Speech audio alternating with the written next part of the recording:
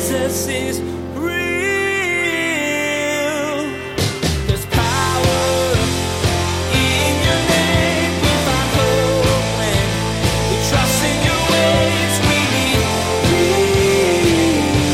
And Jesus is real.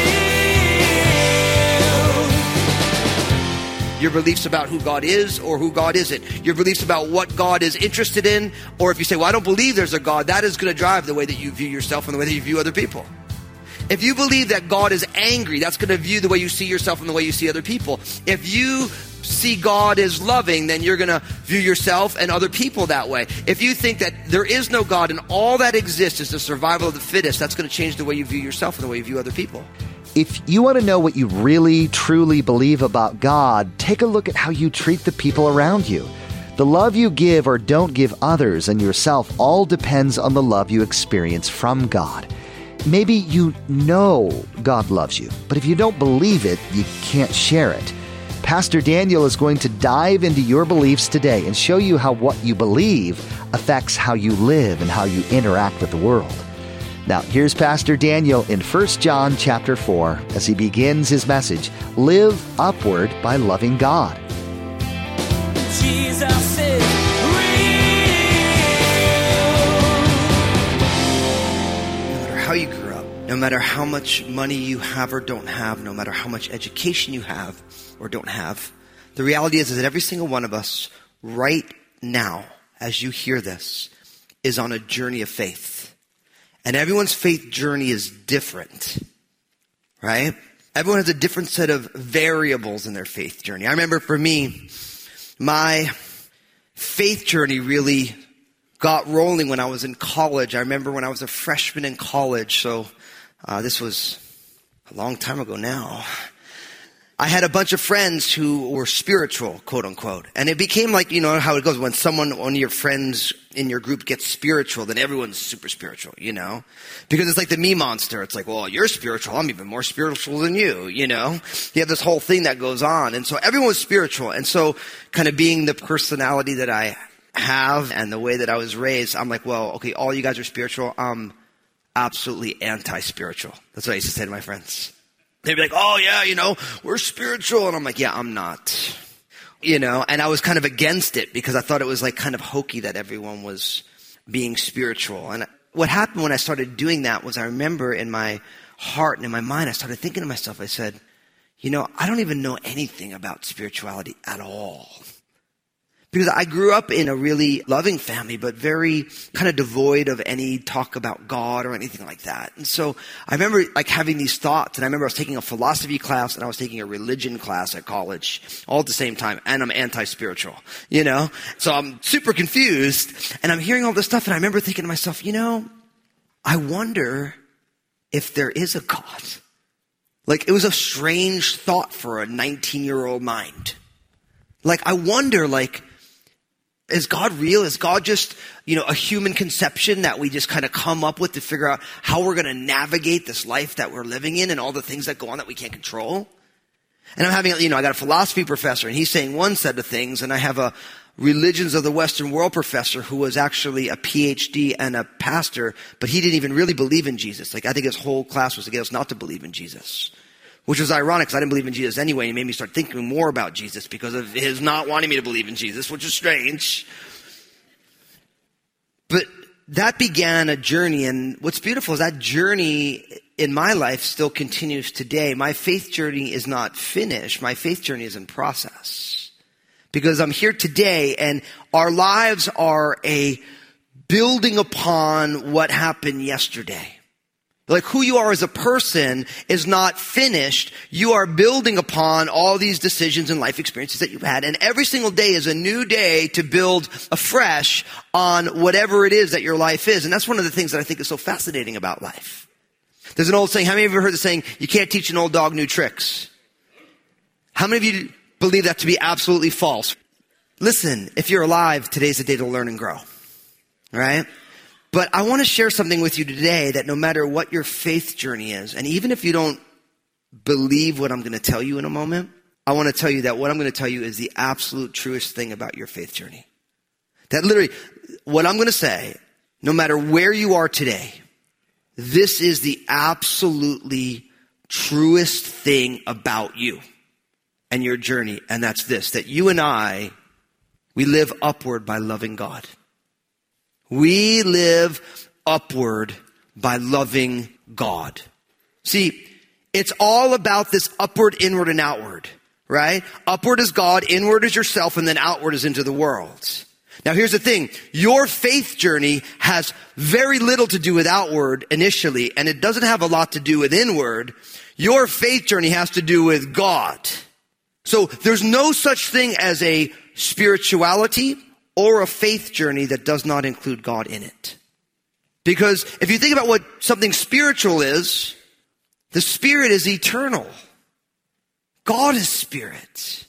The Spirit of God is when eternality touches down into temporality. What is eternal or immortal touches down into what is mortal or temporary.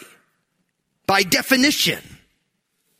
And so the truest thing about you is that you were created to live upward by loving God.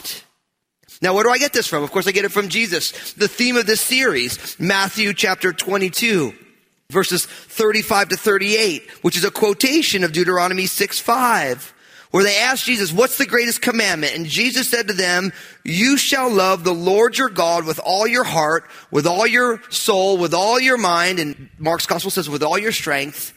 This is the first and great commandment. I call this living upward, right? Because the key to life is about God and you. And everything about your life is actually lived out from this upward relationship. God's love for you, that you return to God, and then everything else, how you feel about yourself and how you feel about everybody and everything around you is actually driven by God.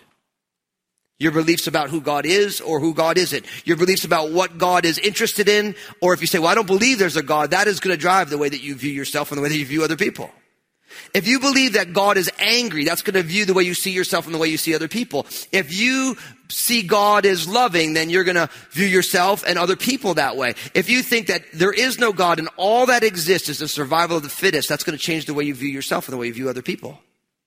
See, the upward access, the upward dimension of life is going to drive everything about the way you value yourself and the way you value other people, the way you treat yourself and the way you treat other people. And that's why I think the greatest battleground in the day and age we live is, who is God? Now, if you've been around Crossroads a lot, we, in talking about things, oftentimes will talk about Jesus instead of the generic word for God. And the reason we do that is because I meet people every day who say, well, I don't believe in God. Or they say, I do believe in God. And I always ask the same question. Which God do you not believe in or do you believe in? Because statistically, almost 90% of the globe believes in God. But the question is, who's the God that you believe in or who's the God that you don't believe in? Like, I love it when I meet someone who would consider themselves an atheist. There's probably some of you right now who are hearing this, like, that's me.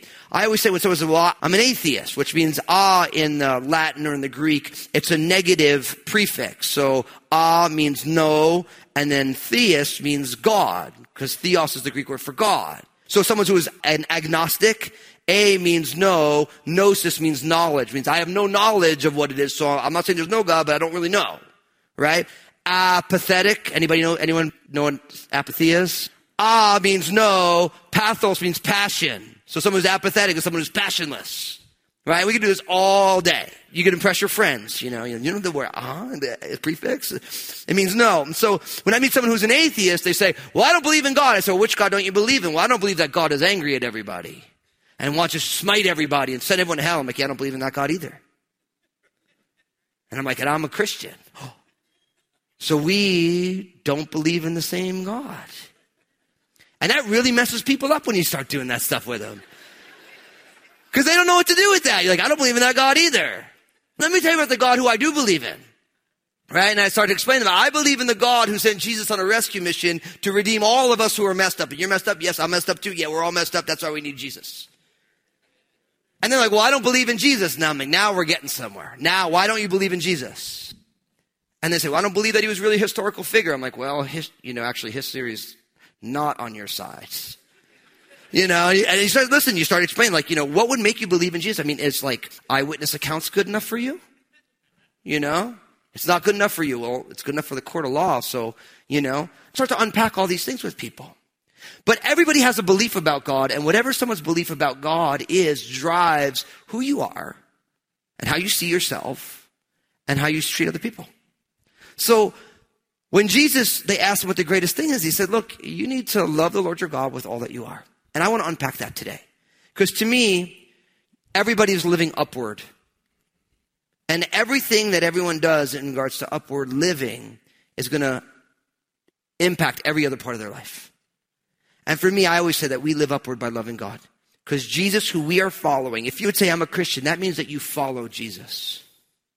Like, you don't just check Jesus in the survey box of your census paperwork every 10 years or whatever. Jesus is the person who are literally saying, I am following that guy. Right? And Jesus said that the most important thing is that you and I, that we love the Lord our God with all our heart, soul, strength, and mind. And so I call this living upward, and we do it by loving God. But how do we do this? So I want you to open up in your Bibles, 1 John chapter 4. 1 John 4, I'm going to be taking verses 7 to 21. So I literally want you to open up your Bibles. But I want you to open your Bible because I'm going to be reading a number of passages here, and I want you to be able to read along. 1 John's pretty easy to find. Of course, if you have a smart device, because they're smart, they can find 1 John chapter 4, verses 7 to 21 for you if you just type it in. So I want you to open that up. If you're new to the Bible, 1 John is towards the very end of your Bible. The last book in your Bible is the book of Revelation. Then before that, you have a couple one-chapter books. You have the book of Jude, and then 3 John, 2 John, and guess what happens? 3, 2, and then 1 John. There you go. So it's right towards the end of your Bible. 1 John chapter 4. I'm going to read you this whole passage, and then I'm going to break it apart for you. Look what it says. 1 John 4, picking up in verse 7. Beloved, let us love one another, for love is of God, and everyone who loves is born of God and knows God. He who does not love does not know God, for God is love. In this, the love of God was manifested toward us, that God has sent his only begotten Son into the world that we might live through him. In this is love, not that we loved God, but that he loved us and sent his Son to be the propitiation for our sins. Beloved, if God so loved us, we also ought to love one another. Verse 12, no one has seen God at any time. If we love one another, God abides in us, and his love has been perfected in us. By this we know that we abide in him, and he in us, because he has given us his Spirit. And we have seen and testify that the Father has sent the Son as Savior of the world. Whoever confesses that Jesus is the Son of God, God abides in him, and he in God. And we have known and believed the love that God has for us. God is love, and he who abides in love abides in God, and God in him. Love has been perfected among us in this, that we may have boldness in the day of judgment, because as he is, so are we in this world. There is no fear in love, but perfect love casts out fear, because fear involves torment. But he who fears has not been made perfect in love. We love him because he first loved us. Verse 20, if someone says, I love God, and hates his brother, he is a liar. For he who does not love his brother whom he has seen, how can he love God whom he has not seen? And this commandment we have from him, that he who loves God must love his brother also. Now, I don't know about you. That's a powerful section of scripture. And there's a lot in this section. What I want to do is I want to pull out some ideas out of this long text. And I mean, really, if we were going to give this text the proper treatment, it would probably take me a whole sermon series just to do these 13 verses, to really tease out all the unique dynamics. So I just want to give you some big ideas. Now, first, what you need to know here is that when it comes to loving God or living upward, that God started it. Like the relationship that you get to have with God, God initiated, God started. I always think of my kids. I love my kids, Obadiah and Maranatha and Annabelle. Whenever there's like a little ruckus going on, which is always, it's always like when you're stopping some fray in your home. It's like, well, he started it or she started. Anybody, you guys know what I'm talking about? The blame game? It started back in the Garden of Eden, Adam and Eve and the serpent. Everyone's blaming each other, for what's going on.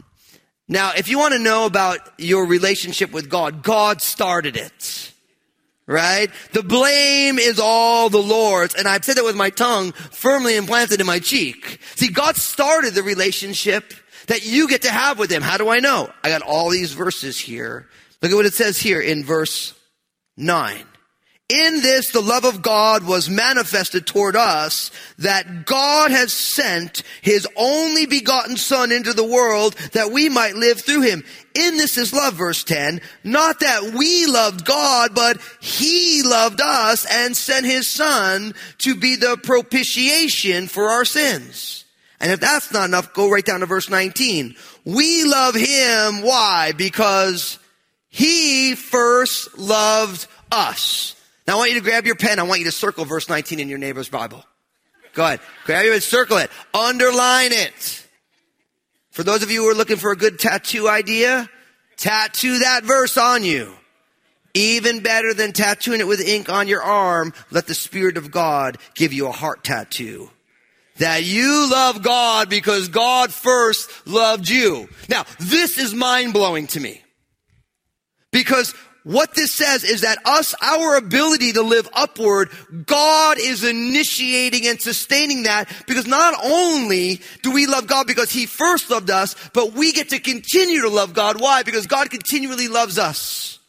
And if you doubt that in any way, remember what I read to you, verses 9 and 10. In this, the love of God was manifested toward us. Now think about that.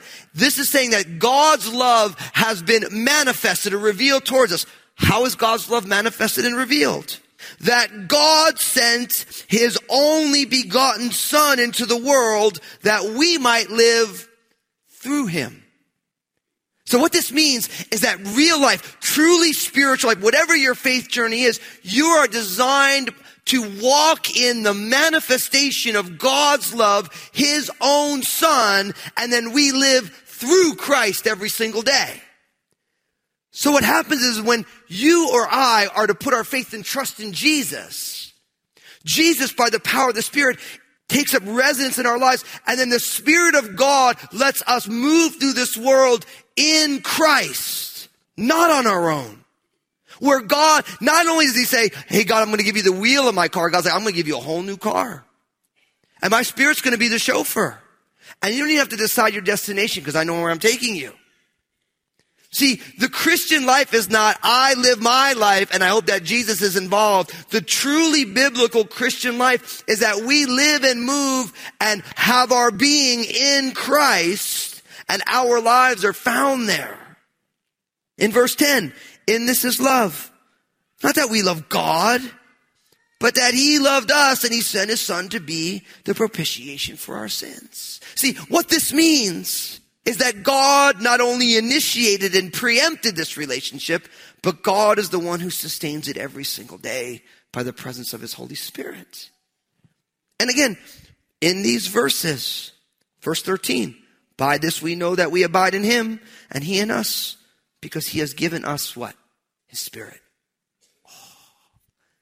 What I love about the Lord is that God doesn't ask us to do anything that he does not intend to make sure that we can accomplish.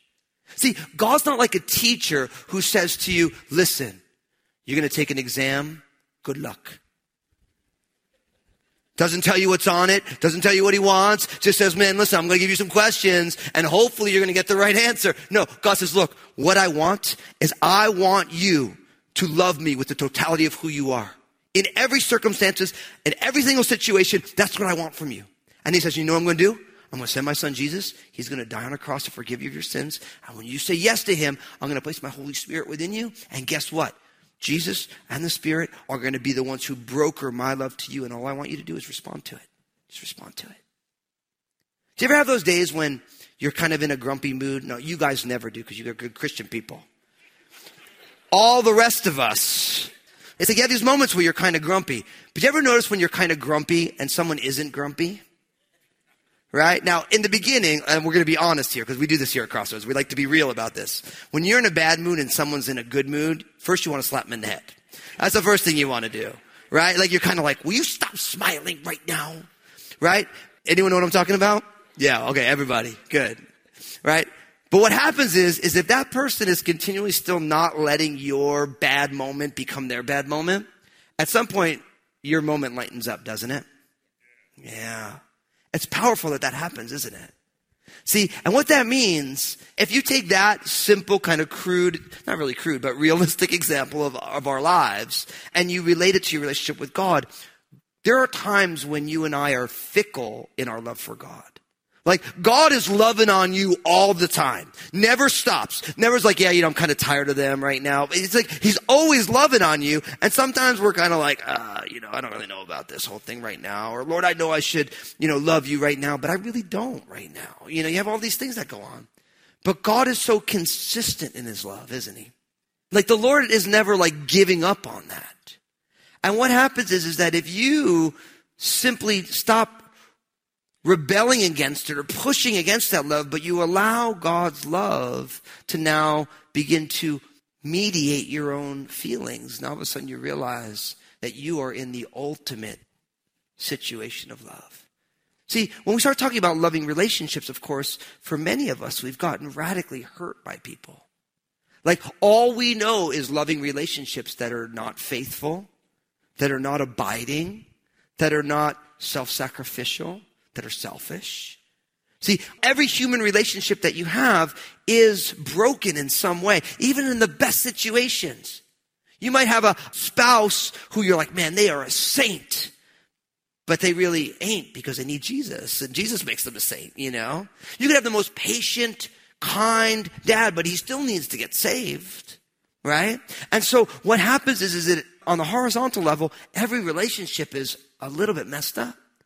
But there's this one relationship, that vertical, that upward relationship where God's love never fails. It never gives up.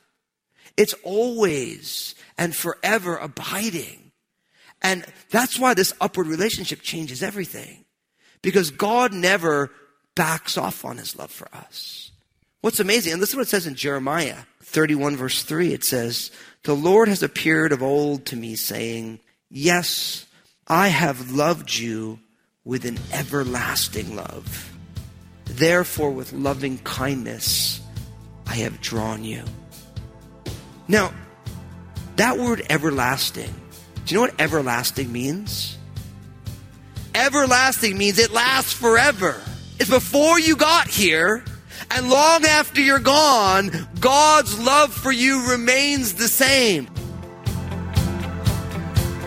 Jesus is You are on a journey of faith. Everyone's journey is different. No matter who you are, though, today is a day to learn and grow. Each day is a new day to build upon your life, and the greatest foundation is the love of God. Pastor Daniel showed us what it means to live in God's love and to love God in today's message. He also showed us that the way we see God translates into every area of our life and how we see others. Hey everybody, Pastor Daniel here. I just want to say thank you for tuning in. I'm so stoked you're a listener of Jesus is Real Radio, and I know Jesus has amazing plans for you. I'd love to hear the story of how God's working in your life.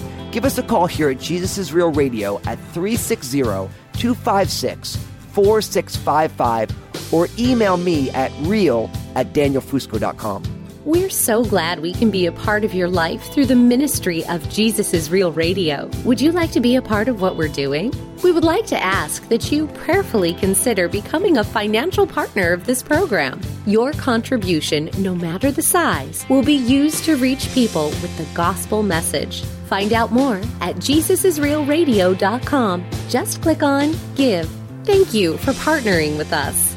Join us again here on Jesus is Real Radio when Pastor Daniel will show you that long before you were born, God's love for you was exactly the same as it is now.